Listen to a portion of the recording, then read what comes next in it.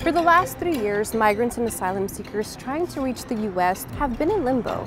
Title 42, a COVID-era policy, has kept them for the most part on the Mexican side of the border. But that policy is now expiring, and U.S. officials are bracing for an influx of migrants. 13,000 people coming across the border illegally every single day. So how did the U.S. get here? In 2020, at the height of the coronavirus pandemic, the Centers for Disease Control and Prevention issued an emergency public health order restricting immigration at U.S. land borders.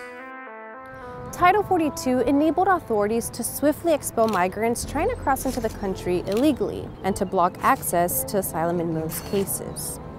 The policy has been used at least 2.5 million times.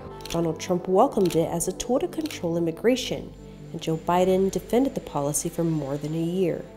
In April 2022, the CDC sought to lift Title 42, citing a diminished health risk, but that move was temporarily blocked by a court challenge until now. As Title 42 ends, Republicans accuse President Biden of allowing open borders, and they blame him for the spike in migrant arrivals. The White House says there will be strict penalties for those who cross illegally, and asylum seekers will be screened quickly and removed if they don't qualify. What happens here at the border will determine who wins that political argument.